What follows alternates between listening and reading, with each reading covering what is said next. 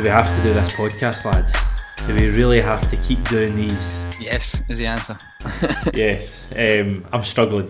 It's like a death by 1,000 cuts at the moment for me as a Celtic fan. But this is the Bus Boss Scottish Football Podcast. I am Hamish Carton. Craig Gamble, you're there as well. Hello. Hello, Hamish. Good to be back on. Feeling slightly more upbeat, if you can tell in my voice, than you are yourself. Indeed. Matt Finlay, a hungover Matt Finlay apparently. Yeah, and that wasn't just me celebrating a draw. It was I was actually pre-planned going out in the afternoon, but couldn't handle my drink, I think, and it's been struggling refreshing my laptop today, trying to work, and it's blah. Still feel rough, but I've got football tonight as well, so and I get to talk about Aberdeen, which is nice. So what, you went out last night? No, I went out like mid-afternoon for like an afternoon, like you could sit out in the streets, and that Soul as well, the infamous Soul bar. But I was out at the table for 3 hours and just was pretty pissed. It was only me and my pal, and it was good, but yeah, really feeling it today, really struggling, so I'm getting too old. I can see you, man. You're not a pretty picture at the moment, Matt, no offence. Is life just going on as normal then up your way? You've not got any... Oh yeah, I forget you've got like kind of different rules. It seemed okay yesterday. I mean, there was plenty of folk out and about. Like the bar I was in has like obviously you weren't inside, it was in the kind of just on the road essentially, and it was just the tents up, and it was fine. It worked okay. There's plenty of folk milling about Aberdeen anyway, but when you go inside, it's like dead. Like nobody's in, because obviously there's a bar that can't sell alcohol. So, but no, Aberdeen's it is still weird going through like a city centre during a lockdown, but probably a bit different for yourselves. Yeah, definitely. We were talking just before we came on, Craig, about the different tiers. What category would you put Celtic's defending yesterday into if it was a tier? Like that. 0. Well, for me personally, I would give it top marks. I don't think. What is it? 0 to 4, 4 being the top. I'd put an extra tier on.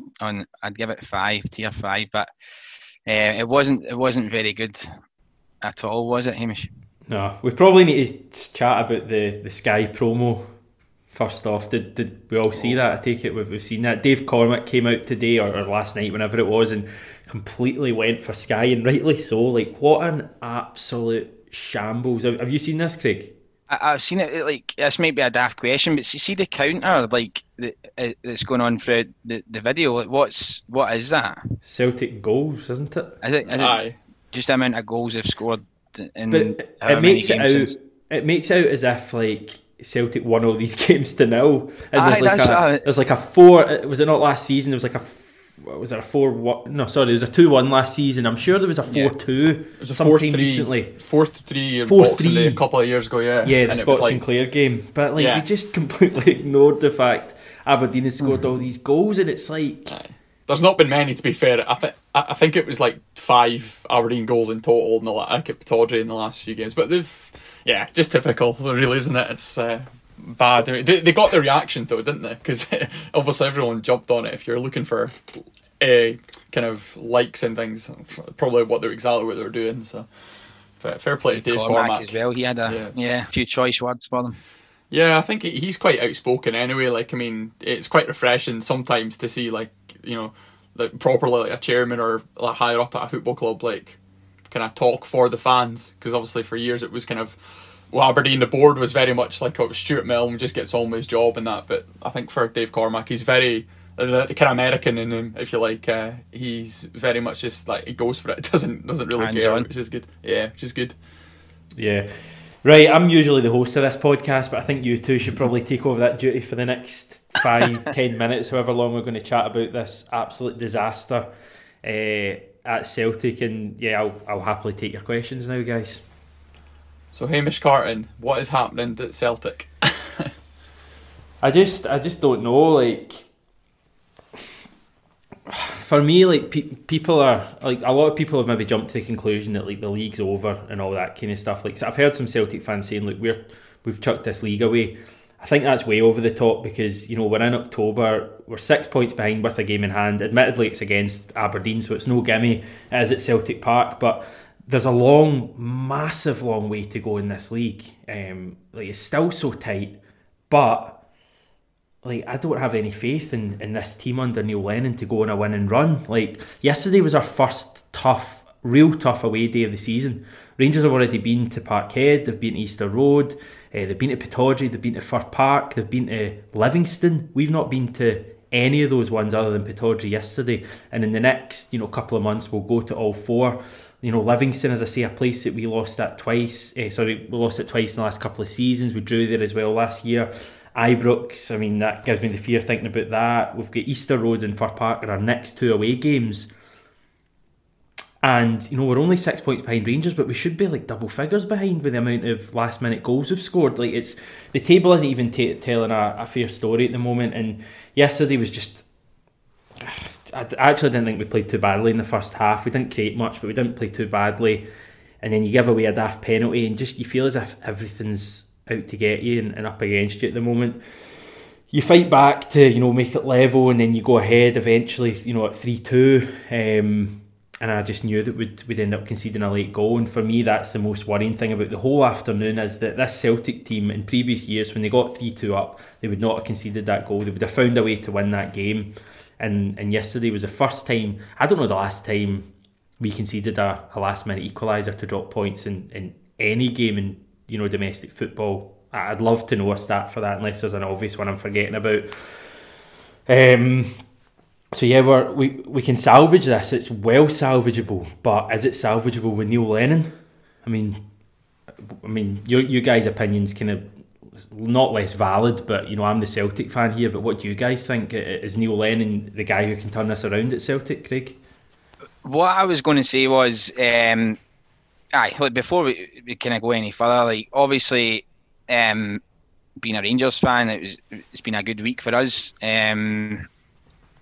What's happening at Celtic just now is, as you say, when you look at it, Celtic a game in hand, they win that game in hand. It's only 3 points.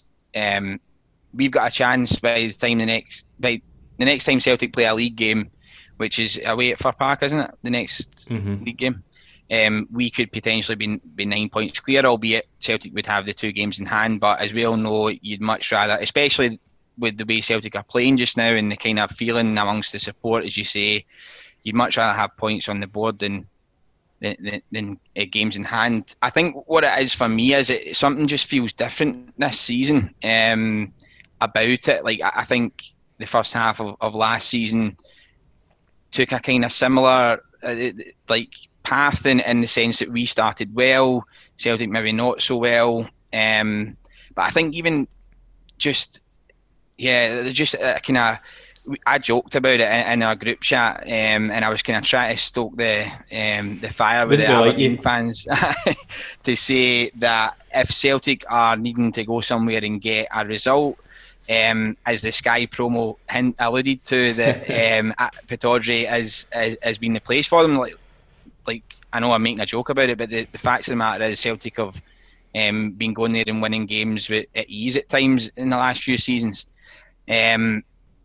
But I think on a serious point on that, from a Celtic fan's point of view, you're probably looking at it as in, right, the chips are down a wee bit just now, just lost an Old Firm game, lost against Milan in the Europa League. If you're wanting a game to go and make a bit of a statement, get the kind of show back on the road a wee bit, then it's probably not the one that you would pick. You probably want a kind of easier home game to get just a win on the board. But in terms of lifting the whole place, getting the fans back on side, then go up to Pittodrie and get a win, no matter how you do it. If it's got to be ugly, which it often does have to be if you're going to go up and win at Aberdeen, then that was a perfect opportunity. And from what I've seen of the game, it just Celtic just didn't really again look like. I mean, by all accounts, I think a draw was the least Aberdeen deserved from the game. As you say as well, I know the last minute penalty, it's just not something that you associate with Celtic. Kind of lose winning games in the last minutes of games, and I thought it was very typical of them to turn it round at 3-2. And to be honest, I was kind of thinking, that's exactly what Celtic would have been after. If they weren't going to win a game comfortably, then something like that would have been the perfect thing to lift the place, as I say. So, yeah, I mean, is Neil Lennon the right man for the job? I've got to be honest, my kind of gut feeling is that it would be very, very knee-jerk stuff to sack him just now. I mean, I don't think is that even on the cards. I know a lot of fans are. So I felt that way too, because you look at the league table and you look at the fact that he won all the cups last season. Well, he won both of the cups and he's in the semi-final for the other one, which is this weekend. But then I looked wider and I looked at the Champions League stuff, and I know folk will say it's all about domestic football in the league this season, but those are facts there that he's failed badly in 2 Champions League qualifiers against Cluj and Ferencvaros, 2 terrible defeats at Celtic Park, and the same against Copenhagen, who are a slightly better team, but it's still a game that we should have gone through in the Europa League. You then add in his record against Gerrard, and the fact that the derby matches for me are going to be pivotal this season. And at the moment, I think Rangers, the way things are shaping up, would win the last 3 derbies. Now, I know it's no gimme, but you look at the way Rangers dominated us at Parkhead last week, and 2 of the last 3 games are at Ibrox. So that's a major factor for me as well. You need to change it. And then you add in the fact the league table maybe doesn't look horrendous, although it doesn't look great, but the performances this season on the whole have been terrible, like absolutely terrible. We've probably played 2 good games in the league, Hamilton and Hibs at home. Away from home, even though we beat Ross County 5-0, we've not put in one good away performance. We scored last minute against St Johnstone, last minute against Dundee United. Like, we could be sitting 10 points behind here, and we've not yet gone to, as I said, Livingston, Hibs, Fir Park, places that I have no faith in us winning any of those 3 games at the moment, the way those 3 teams play at home. And then we've got the next derby at Ibrox. So I would get rid of him. I think he's had too many strikes. I think the fact he can't win derby matches, he's been dominated by Gerrard over the last 4 or 5 games. I think he's managed 6 against Gerrard, and Rangers have been the better team in 4 of them, probably 5. The one with 10 men at Parkhead. And there's one game we got the better of you at Ibrox when Gerrard gets tactics badly wrong. He's learned for that. Lennon isn't learning at all. And when you add into European stuff, for me, it pains me to say it does. I don't sit here and say, I'm happy Lennon's finished, or he is going to be finished, or whatever. Like, it really pains me to see a club legend leaving in our biggest season in God knows how long, but we've got to do what's best for the club, and that is not a team that's playing for the manager at the moment. And the big worry is we've got Lille now on Thursday, who are probably the best team in France at the moment. They're going to beat us handily, I would expect. And I've got no faith going to Hampden next week against Aberdeen. But Matt, I'll bring you in. You can talk about Celtic. You can talk about Aberdeen. Let us know what you think, mate. No, I think like I totally get your points on the kind of way that Celtic have played in certainly yesterday. I think that they had done what they always seem to do at Pittodrie. They'd gone ahead undeservedly, potentially. I think there was a game like last year, the last time the 2 teams played in, I think it was February, and Ayer scored late on, and Aberdeen were the better team, I think, especially but you just sensed that it was always going to be coming. It was always coming, and I think credit to Aberdeen, albeit in terms of the defending wasn't great for the goals. I thought they genuinely never stopped. Like, it summed it up. I think Johnny Hayes is just an absolute engine. Like, he picked the ball up at the halfway line, just ran back, just to get the ball forward again. They didn't panic. And I felt, going back to Aberdeen, I felt Aberdeen did deserve the win yesterday. Like, I was sitting there furious that we conceded the 3rd goal. because I think the way it had come, we were just annoyed about the fact that the second goal shouldn't have came. And then it was you were literally 2-1 up, and then 2 minutes later you're looking at defeat. It was crazy. It was so bizarre, and I was just we found a new way to lose against Celtic in this game. And that, I think, the start of the season for Aberdeen was so bad. The Rangers game was just a non-event, and it wasn't a great game anyway, but Aberdeen just did not turn up. Then had the whole the COVID scandal, if you want to call it that. It was all, and I think since then it genuinely has kind of brought the players together. The fans seem really on board with it. McInnes is now, like before he's tinkered with playing like 3 at the back and that, like, and it's never really gone right. This season it's working. Like, he's got his tactics spot on where they're fighting to the end with every game. Like, there's been a couple of late wins. There was even like St Mirren, I think, a few weeks back. You know, and then they never stop. And you know, it summed it up like in the last minute. Scott Wright beat four Celtic defenders, including Brown. I think he pegged Brown, and then got through. Just it was like. It was amazing, like, because you would never see that ever happening, and it was also calamity, like errors in the box. But I just think I think I'm feeling very confident with this Aberdeen team now, to the point where even yesterday, I know we were obviously joking at it, but it was true. Like Craig was saying before the game, like if Celtic need a result, they get it at Pittodrie. It always happens. We find new way, and we getting that draw could do so much for our season, because it felt like a defeat, and then it felt like a win, like in the space of 5 minutes. It was amazing. So, I really think that there's no fear going to Hampden next week. There really isn't. Like the whole build up. Yeah, the whole build up. So was typical of Aberdeen fans to be saying, "Oh, if now's a time to go and take Celtic, it is." And that always happens. Like it's all, like at the end of the day, they lost They lost the Rangers, who at the moment are playing really well, and then they lost it bloody AC Milan. Like that's the kind of, you know, it wasn't like they lost at home at Hamilton. It was good teams they were playing, so it was like, like I don't really get. I understand the whole frustration of a couple of defeats in a row and it's crisis. I do appreciate that, but I think the Scottish Cup will probably be a different game. But I don't fear going there and getting a result now. I feel Aberdeen could go and do it. A big chance for, you know, all 4 teams to win a trophy, and you wonder how important it is. It's lost a bit of its importance for me, the fact it's last season. I'm just kind of thinking, well, what's it part of? Like, people will say, oh, you're still going for the quadruple treble. It's not the same, but it's still a big opportunity for all 4 teams to go and win a trophy. I mean, even Hearts, who are not even a top flight team, you wouldn't count them out of beating Hibs next week. We'll probably come on to that at the end, guys, and chat about that. I thought Lewis Ferguson was really good for Aberdeen yesterday as well, and even aside from his goals and just the way he took his 2 penalties, real pressure kick right at the end. And Aberdeen have just the thing I've commented on before this season, they've got a lot of not necessarily new players, but they've got a lot of new stars this season. You know, you look back in previous season, there was such a reliance in Cosgrove, the same people you were seeing all the time, like Niall McGinn and even like Ferguson and players like that. There wasn't much change. Whereas now you look and you've got exciting players everywhere. Edmondson, I really like the look of him. Hedges, I think, played brilliant. Scott Wright is looked brilliant anytime I've seen him this season. Like, I think he's a standout for them, and he doesn't even start every game. They just look a good side this year, Craig.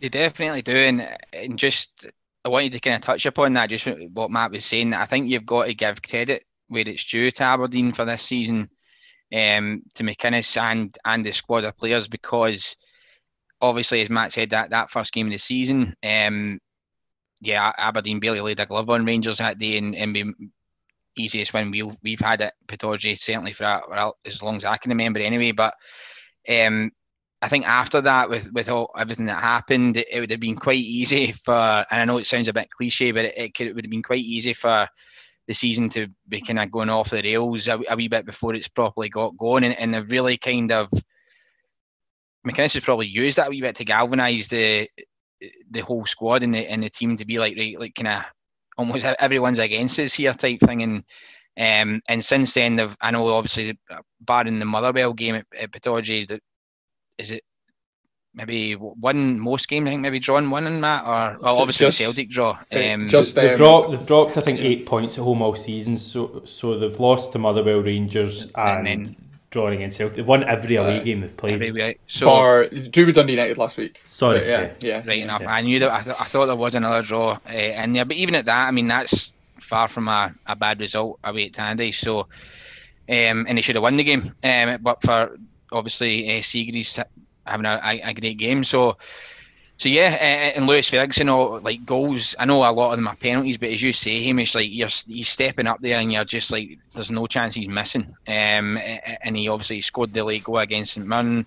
And they just have, I think, on the counter attack, especially against Celtic, obviously I know they won't play like that every week, but they've definitely got players that can hurt teams. And going into next week at Hampden, I'm the same as you, Hamish. It's kind of almost like it's a wee bit of a strange kind of feeling, but I think it's a really interesting. They're just interesting games. I mean, all things considered, for the Celtic Aberdeen game, coming off the back of that, and just obviously the whole narrative around Celtic at the minute, a chance for Aberdeen to obviously to get to another final, and beat Celtic in the process, and then obviously you look at the Edinburgh Derby game and all that's added into that, with Hearts obviously getting relegated and Hibs are flying as well this season. So although it does feel a bit weird, it's there's still two interesting games. But yeah, as I say, where Aberdeen are concerned, why should they fear anything going to Hampden next week? And they'll know that they have got players that can hurt any team in this league. Yeah, so drop points for Celtic at Pittodrie on Sunday. A team that Rangers dropped points to at the start of the season was Livingston, and your side were playing them again on Sunday as well, Craig. 2-0 win, Rangers' fourth 2-0 win in a row. Did you know that? Yeah. Strange, I was actually joking before, surely that's the bet for this game, but I did not cash in on it. What did we learn from that game? Joe Aribo came back in for his first start since August, scored. Jermaine Defoe scored as well, his 300th ever club goal, I think, which is a pretty amazing tally. Really good goal as well. I thought, good ball from Tavernier, and just a kind of typical Defoe finish that we've seen so many times over the years. Is there I don't want to just bring in a negative Rangers point for no reason, as much as it's tempting, but is there a feeling that you should be winning these games by more than 2-0? I wouldn't totally disagree with that. I think I was actually saying it to one of my mates, in a kind of sick, twisted way. I actually love those kind of 2-0 home wins where it's just a lovely score. It's you'll never watch that game again, but it's just churning out 3 points. I would like to maybe see us get more goals on the score sheet. Of course, you always want to see your team score more goals. But yeah, it was just a really pleasing kind of afternoon for us in general. Obviously, what happens before with the Aberdeen Celtic game, it kind of adds a little bit into it, as much as probably Gerrard and the players would say, we'll concentrate on our game. Of course it adds a bit to it. So to have the game wrapped up after 16 minutes was really, really pleasing, and something that I think a Rangers team in previous seasons maybe wouldn't have done with such ease. I think but the games are coming thick and fast at the minute. Obviously we've got Lech Poznan on Thursday, and then away to Rugby Park on Sunday. And coming off the back of that win in Belgium against Standard Liège, and obviously last week against Celtic, it's, as I say, they're coming thick and fast. But to be just churning out these wins, and it's the control that we've got in games now, that I think is the most pleasing thing from a fan. It will be for Gerrard and the coaching staff, no doubt. But from a fan's point of view, it's just good to watch us control games as well as we have been just now. Defoe's goal is just so pleasing on the eye, that finish, isn't it? That is classic. Another tremendous assist from Tavernier, who's I think he's really raised it this season. And yeah, I would, as I say, I would like to go back to the kind of original question. I would like to see us score more, but I went to bed with a massive smile on my face last night. I bet you did. As we say, Rangers fourth 2-0 win in a row. The one that came before that was against the Belgian side that I won't pronounce. Liège, I believe their name is.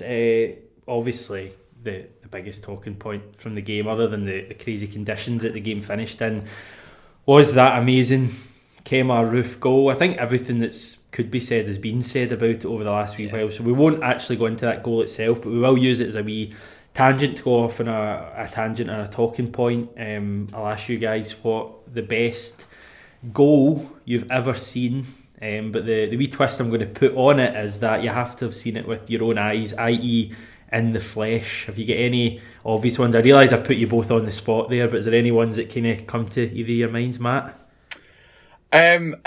Technique wise, for one of the more kind of unforgettable Aberdeen sides, but the semi-final against Hibs, Rory Fallon scored like he picked one out of the air, volley, like it had been like nodded back out from the Hibs defence, and he's honestly like 30 yards from goal, but he takes the ball down on his chest and just I'm trying to reenact it here, which I'm never going to be able to do, and just volleys it. I think it's a left footed onto the chest, volleys it and so high, and it just crashes in the top bin. Because I was right behind it, like in the kind of corner of the north stand at Hampden, and was just it was amazing. Like, it was limbs anyway, but it was just like, holy shit! Like, how's he done that?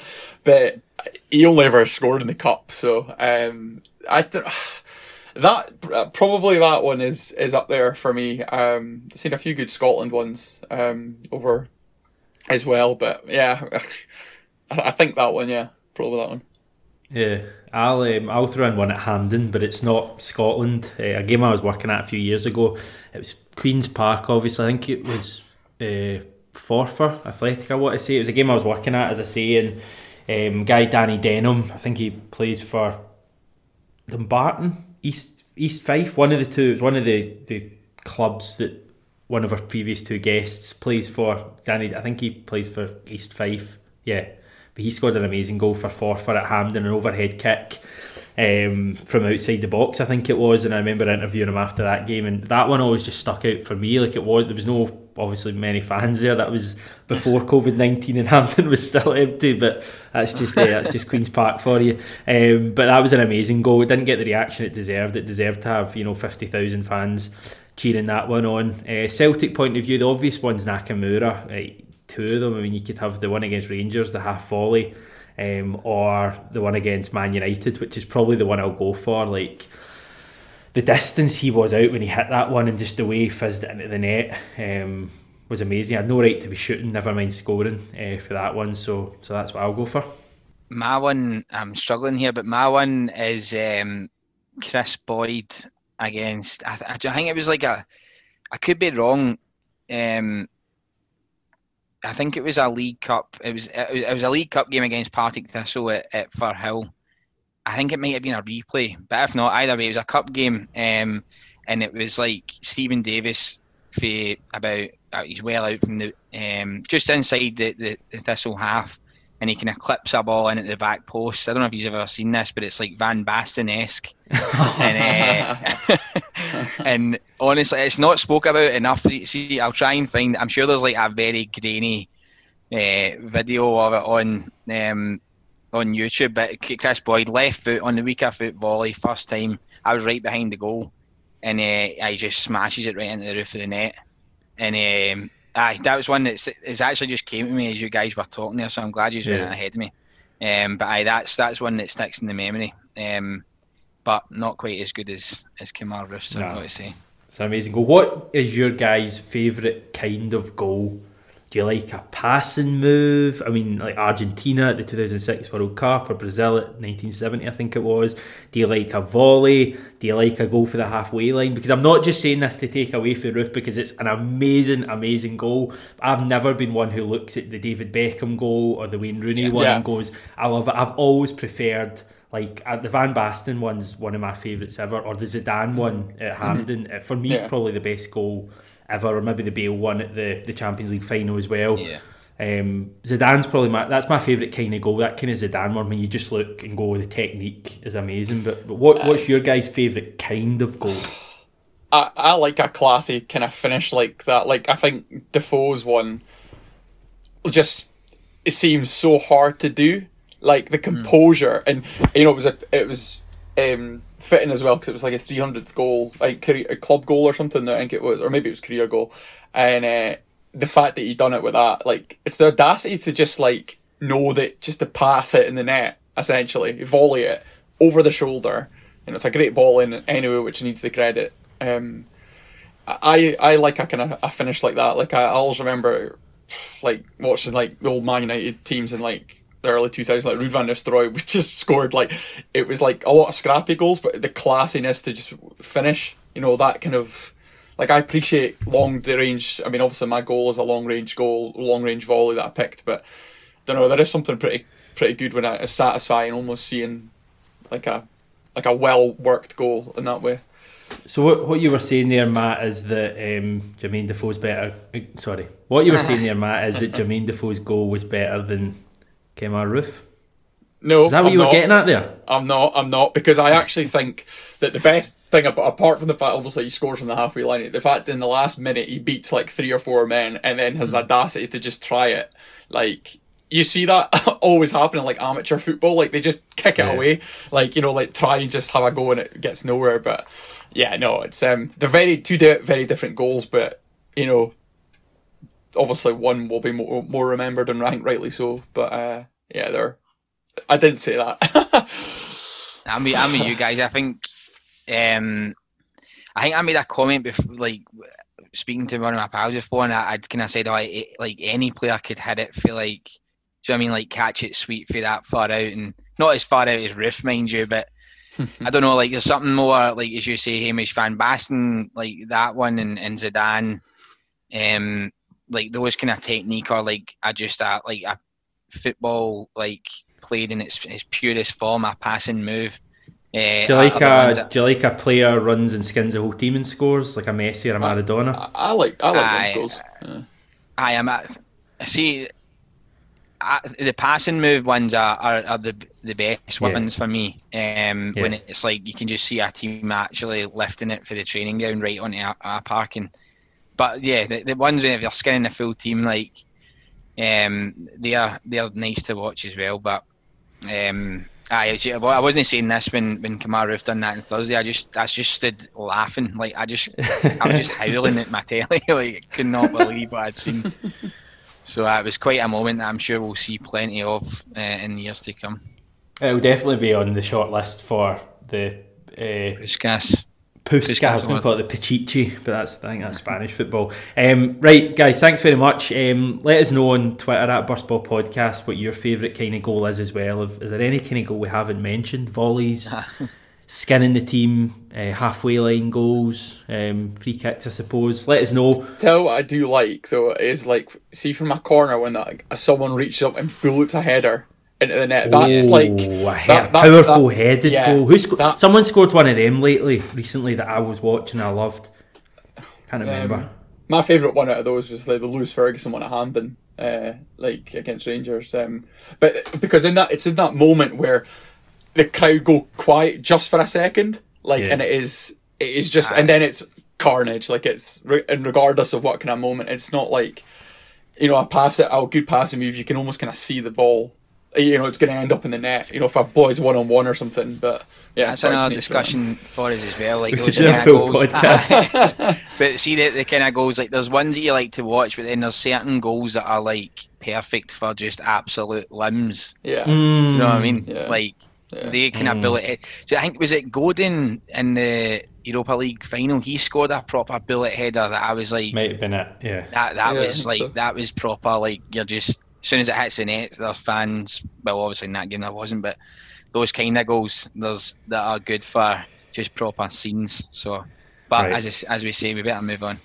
We better move on because we've still not touched on 3 of the games. But luckily for the next game we're going to touch on, we've got Killycow to help me out. It was Kilmarnock 0, Hibernian 1, and earlier I caught up with our favourite Kilmarnock resident. Hello, Callum.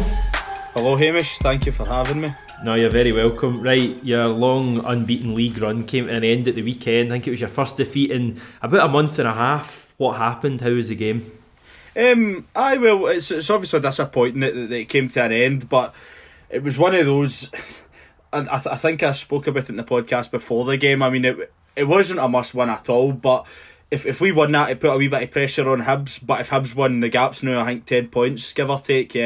Obviously, we've got a game in hand to them, right enough, but still, it's a wee bit of a sickener for that point of view that it would have been good to kind of again put a wee bit of pressure, because Hibs, and rightly so, have been given a lot of praise this season for their start, whereas if we had won that on Saturday, then we'd put a wee bit of pressure on them and people would maybe be talking about Kilmarnock in the same breath. But to be honest, I mean, my analysis of the game was I didn't think that there was really anything in the game. I didn't think it was a great spectacle. But at the end of the day, that's Hibs now took 6 points for 6 against us in games with no much in them. A lot of Killie fans that will be listening will be frustrated by that, and they'll see that as a they'll look at it and think, well, they're no better than us because I mean we've more than matched them, and but they've still beat us.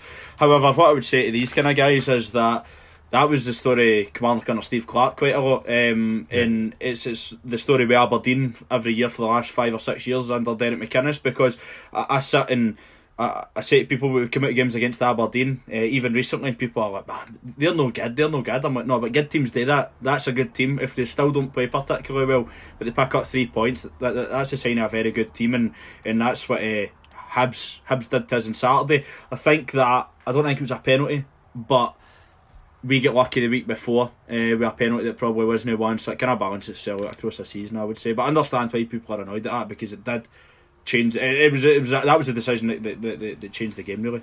So what are you saying, it was outside the box? I think that it was outside the box, and I think it was just all in all a bit soft regardless of that. I actually thought it was a bit kind of soft as well, but it is outside the box for me in any case. So even if it is a free kick, it's a free kick and not a penalty.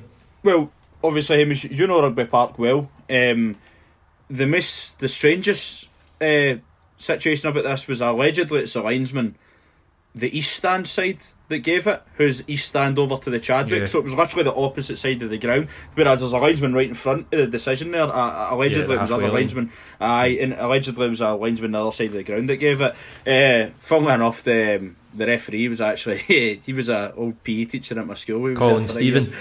He was at my school when I was in 3rd year. Have you got any exclusives for us and him then? No, I just remember he used to wear a wee French start to PE all the time, and wear his trackies up to his tits, basically. Like that chewing the fat PE teacher. Simmer down now. But no, he was actually a good guy, so he was only there for a year. But no, he was a PE teacher at school. But no, I don't think it was. I think it was soft anyway, particularly when there's no real danger.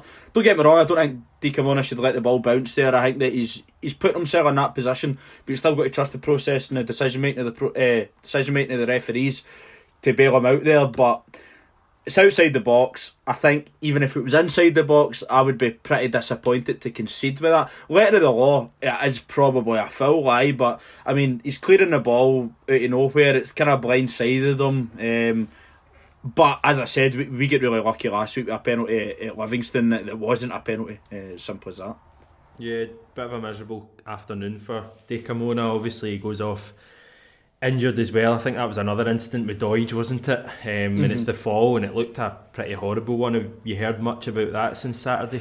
No, to be honest, I've no Hamish. I just seen, obviously, tweeted that he was all right, and he was hoping for kind of like a good recovery. It's one of those when you do see it slowed down, the first angle Sports Scene show is terrible, because they try to slow it down and you just don't see his ankle, but then it's the next one after that and you see that. A lot of people, maybe this is me with my tinfoil hat on, but a lot of people will probably be quick to point at the plastic pitch. If that was a grass pitch, it'd maybe more give, but it's just unlucky. I mean, stuff like that happens all the time. Grass pitches, you're more likely to get your studs caught in the grass when the rest of your body moves. So with that, it's disappointing for him, and he looked like he was kind of coming on to a wee bit of a game. So despite giving away a penalty, but hopefully that it doesn't hamper his season too much and get back, because I think a lot of Killie fans are actually quite encouraged to hopefully see him and Finlay play next to each other. I do like Big Broadfoot myself, but there's no secret he's getting to the end of his career a wee bit. He's never been particularly quick, but you can see that his pace is maybe catching him out at times. But Broadfoot, give him his place. He's been a big part of your squad for the last couple of years, and I'm not going to be quick to dispose of him. But I think a lot of Killie fans would like to see Finlay and DiCamona play together.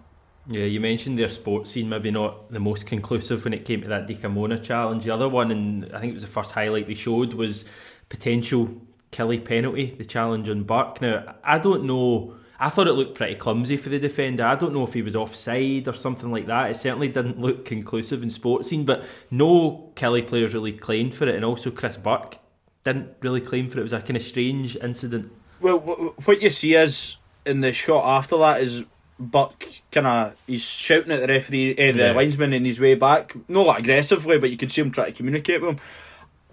My memories maybe not serving me right here, but I was surprised they actually showed that in sports scene, because I thought at the time he was actually called offside. Yeah. And that is why no action it seemed was taken weird. on that. It was strange. Because I think that was more to do with the fact that we had another postponed game and they had an hour or what to fit 3 games in. We know a lot of action in either of the 3 games, minus the Motherwell Ross County one. So I think that's probably to do with that. I think that it is very clumsy for the defender, and if you want to look at the 2 incidents side by side with what they get a penalty for and what we get a penalty for, I'd say that that's more likely to be a penalty than the Di Camona one, and for sure Chris Burke's 100% in the box. There's no doubt about that one.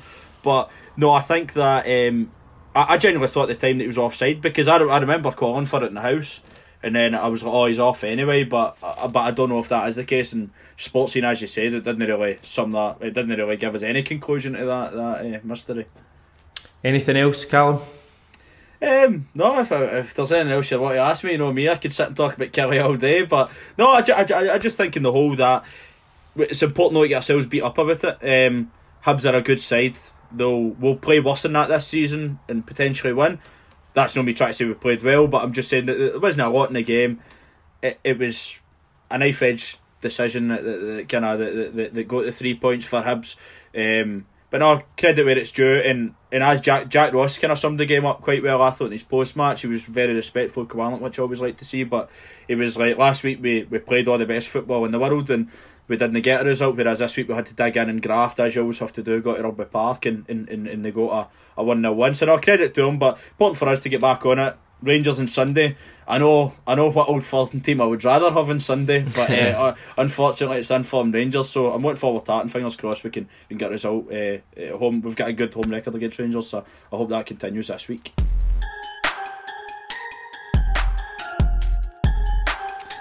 So that was KC there.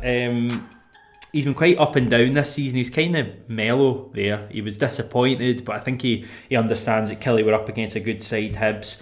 Killie, I don't think, had a shot on target at the weekend. I know they had a chance with Kilty, but it was blocked off the line. Well, off the line, I think it was going wide. So disappointing for them, obviously, to lose at home. Good win for Hibs. I'll just quickly get your predictions. No thought out stuff, no spiel.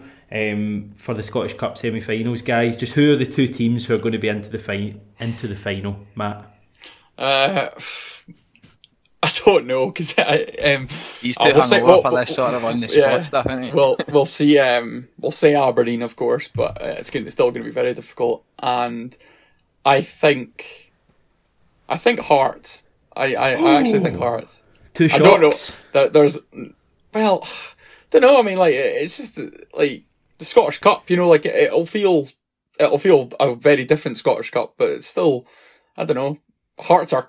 I mean, I've really only gone off of that the basis that it's a derby, and it's like, because normally if it was Hibs, it wouldn't be, if it was the team in third in the Premiership against a Championship team, it's a foregone conclusion. But geez, the 2 word thing's going well. Celtic Hibs. There we go. Oh, agreed. Celtic Hibs, although I'm more confident of Hibs than Celtic, which probably says a lot. Right, Motherwell, Ross County, a 4-0 win for Motherwell. They hadn't played since they faced Rangers nearly a month ago. They obviously had a few games called off, I think, due to COVID. They also had Trevor Carson taken off early with what looked like a kind of serious injury, so hopefully he's all right. Did we see this game, guys? What did we think? I kind of thought, watching the highlight, was the main thought I had was that 4-0 seemed really harsh on Ross County. What did you think, Matt? Yeah, I'd probably go along with that. I think there's a couple. I think Tony Watt had a couple of shots cleared off the line, like so. Or was it one? There was two. There was 2 off the line, wasn't there? I think one was O'Donnell. Yeah, and both from Ross County. Ross County chances. Yeah. Yeah, so they were it probably is a harsh reflection. I think just Motherwell were clinical. Like Tony Watt seemed like a different player in that game, what we've been used to in the last few seasons, obviously. So fair play for Motherwell for getting that job done. But I think probably was a bit harsher on Ross County, but they just need to kind of pick themselves up and go again if they can. But I think credit to Motherwell for, as you say, not having played a lot of football recently. I think to go and be so clinical and put 4 goals past any team has to be applauded. Try to work out who that ref was. Never seen him before. He's new. They did say his name on Sports Scene in the highlights, but I was chatting to KC earlier. I don't think it wasn't on a recording. It was afterwards, and he plucked out who it was. But he looked like a wee dweeb. I had no idea. I'd never seen the guy before. I'm trying to remember. It was like a name that I think I'd heard once, but it was kind of harsh on Ross County. That Tony Watt did look good when he the way he played, and he had a few chances. He looked really lively, and obviously the last goal from Devante Cole was pretty good as well. Did you have anything to note for that one, Gambo? And if you didn't, it's okay to say. No, nothing much else to add apart from it was pretty ruthless from Motherwell. I thought the same as you.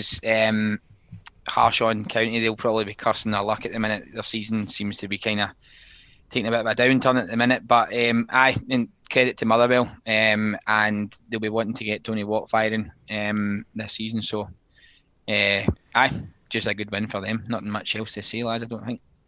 Definitely from one Watt to another. Stephen Watt, who is the St Johnstone fan. I love some segue that into it. Fantastic.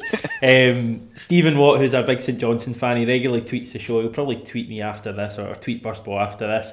We're coming on to his team, St Johnstone nil, Dundee United nil. St Johnstone probably should have won that game, shouldn't they? They had the better chances. The main one probably fell kind of. You obviously don't get the minutes with Sports Scene, but I think it was quite late to Murray Davidson when he has the header and it's straight at Siegrist, who at the moment seems to be getting Dundee United a fair few points. But it is a second clean sheet in a row for Dundee United. It's also the second game in a row they've not scored. They've obviously had 2-0 in a row. Tell me if I'm being a bit harsh here, guys, but I'm a little bit disappointed with United considering the way they started the season. They won it at Motherwell, and I know Motherwell were struggling, but they still won there. They also beat, I think, Ross County away from home. They ran us close. They ran Hibs close as well at home. I thought they were going to be a real well set up side, and they're not going to be relegated, I don't think, or even going to really be in a relegation battle, I don't think, but they're not going to be top six, I don't think, equally. I'm just a little bit disappointed with the manager they brought in, who I thought had a great record down south of getting teams promoted. I thought they were going to be like a top 6 team this year, but am I being a bit harsh there? I mean, at the end of the day, they are just, recently promoted. Do they just need a season like this, Matt, where they can just kind of be average and then consolidate in future? Possibly. I mean, it is very worrying. I think that was another game.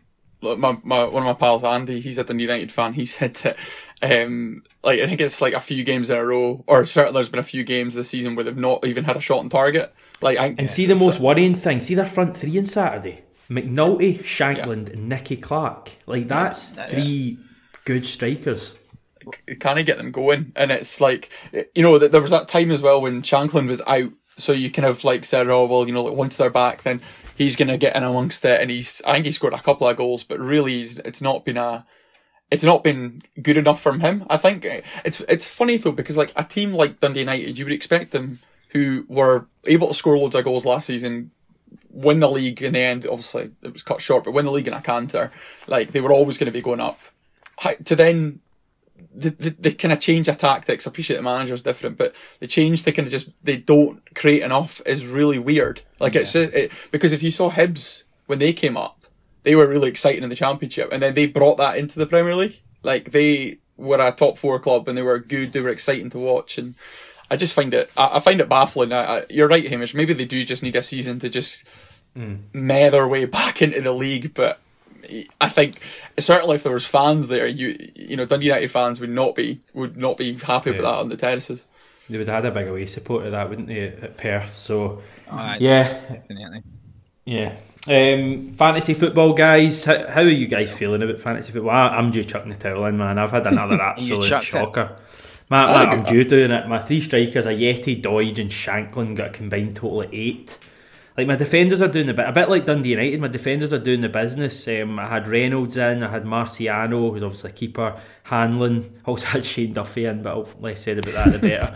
But the defence is getting clean sheets, but my strikers just aren't scoring, and I've used my wild card. I get 36 points this week, which is, I think, what was the average? 39. So I'm not far off it, but it's tough. In terms of the actual Burst Ball League, Kenny Gardner is top, 61 points for him, a total of 758. Jamie Prentice second, 748, so 10 behind. And Craig Dallas, I've heard that name already this season. He is third with his side, Arctic Junkies. So how are you guys getting on in terms of your fantasy teams? I'm actually going all right. I think I'm maybe fourth or fifth in our private league. I think there's a bit of a top six going on, like we're pulling away, but I've been doing all right. I think Kemp's is that can we call that an unassailable lead? I think he's 90 points ahead. Points ahead. He's got more than 200 points more than big Andrew Gamba at the bottom of the table, doesn't he? I think he's over 200 points ahead of him. But I've been doing all right. I've had a couple of players that have been turning up for me big time. Kabamba, Nisbet as well. He's been good. Mm-hmm. Kent, who's actually been off the boil a little bit the last couple of games, compared to his early season form. But I am up in those European spots, so I'm going not too bad. Galatasaray. Let you get that in there. That's obviously Premiership fantasy football. Lower leagues, Wraith Rovers are top of the Championship and very much the surprise package. Obviously they're new to that league, but they're scoring goals for fun. They bagged 3 in their opening game of the season, beating Arbroath 3-0, and at the weekend they went to Queen of the South and won 5-2. So they're hitting form. Hearts obviously up there as well. Dunfermline, the other team, with a 100% win record. Dundee got their first win of the season home to Morton on Saturday, an early goal from Jonathan Afalabi there. And in the other game, Inverness won, Ayr United won. So interesting stuff there. In terms of League One, Cove Rangers are the leaders in there. A team that you saw at the weekend, Mm-hmm. Matt. Yeah, I had the fortune of taking in Scotland's newest derby, Peterhead at Balmoor, in a very windy Balmoor, but it was good. I thought, like, everyone, I think it's assumed, obviously, that because Cove are still, they're new to the league, they're, new to the league setup and that, like, it's assumed that they probably wouldn't do that well this season, because especially with the way Falkirk and Partick are the full-time teams in the league. I think Airdrie are kind of part full-time. What I mean by that is, like, some players are, I believe, I was hearing that the other day, that I think Airdrie have got some full-time players in, so they would fancy. Did they not sign someone mental in the summer? Who was it? That Lauren Robert's son or something, wasn't it? Oh, right. Oh, yeah, I remember seeing that, yeah. That's got to be the most random signing of all time. Aye, but in terms of Cove, they're looking good. I mean, they weren't that impressive in terms of like full flow attacking on Saturday at Peterhead. Like, I think Peterhead kind of made it a bit of a derby game for them, but like when they've got the Mitch Megginson up front, he just knows where to find the net. He's so good at that level, and they were clinical, and yeah, they're the only team in the league with 100% record. So they're actually not. Oh, they're not. Because there was a postponement on Saturday, and it wasn't a COVID-related postponement. It was down to something else. It was weather, which is all we need. As if we've got this fixture backlog already. All we need is the worst bloody winter in history coming. Clyde versus Dumbarton was called off, but Clyde won their opening game, so they're technically still 100% record, but they're 3 points behind, obviously. So Cove top, 6 points. Falkirk, our friends, second. They got a draw. At the weekend they drew against Forfar at home. Forfar have started the league with 2 draws, and Partick Thistle, I think they were behind at home to Airdrieonians, but they came back to win that 2-1. Blair Spittle scoring the winner for them. So I think we'll see that league starting to take shape. Matt, do you think the Cove Rangers are title contenders? Is it too early to say that? I think they are. I think they're third favourites before the season, but they have got, like, speaking to their kind of team afterwards, and like some of their players, and they were saying like they've just got this winning mentality that's been ingrained in them since the Highland League. Like they just know the club are so ambitious that they really are going for it this season, I think, as well. And I would not be surprised if they're in around the playoffs at least. I think they will be, but whenever the season does finish, I think they'll be in around it. Right, on to League 2, Elgin City, another team doing the North proud. They are top of that league, the only team with 100% winning record. They've got 6 points, obviously, from their 2 games. They scored 3 goals at the weekend. They beat Brecon City, who just seemed destined for bottom place this season. 3-0 that was, as I say. Elgin, top scorer in the whole league, Kane Hester, seems to be leading the way for them, so they're doing well. Elsewhere, we've got Annan, Stenhousemuir and Queen's Park making up the very early playoff places. Queen's Park, big things expected of them.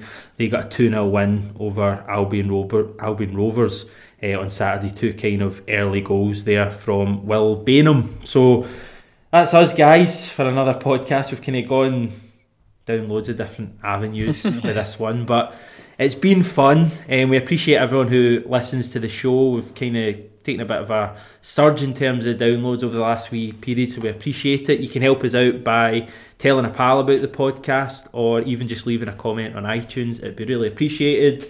Craig and Matt, thank you very much. Matt, I'll let you get off to line in a bit. In fact, you're not. You're going to play football, aren't you? The worst thing.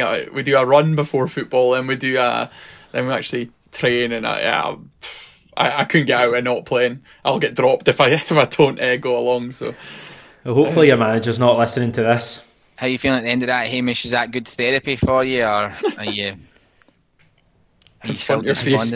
Confront your fears. See, if I didn't work, if my job wasn't to do with bloody running a Celtic YouTube channel, I would quite possibly just zone out of the whole thing. But the fact I do fucking about 4 podcasts a week on Celtic or Scottish football, I do about 7 videos a week on Celtic, and I watch the games, I just feel as if it's my life at the moment and there's no way to get rid of it. So I don't know if I can do another one of these podcasts, lads, so let's just hope we get the better of Aberdeen on Sunday, because if not, it's not going to be pretty. Right, that'll do us. As I say, thanks very much for listening. Tell a pal, leave a review, get us on Twitter at Burstball Podcast, or Facebook as well, and we'll speak to you very soon.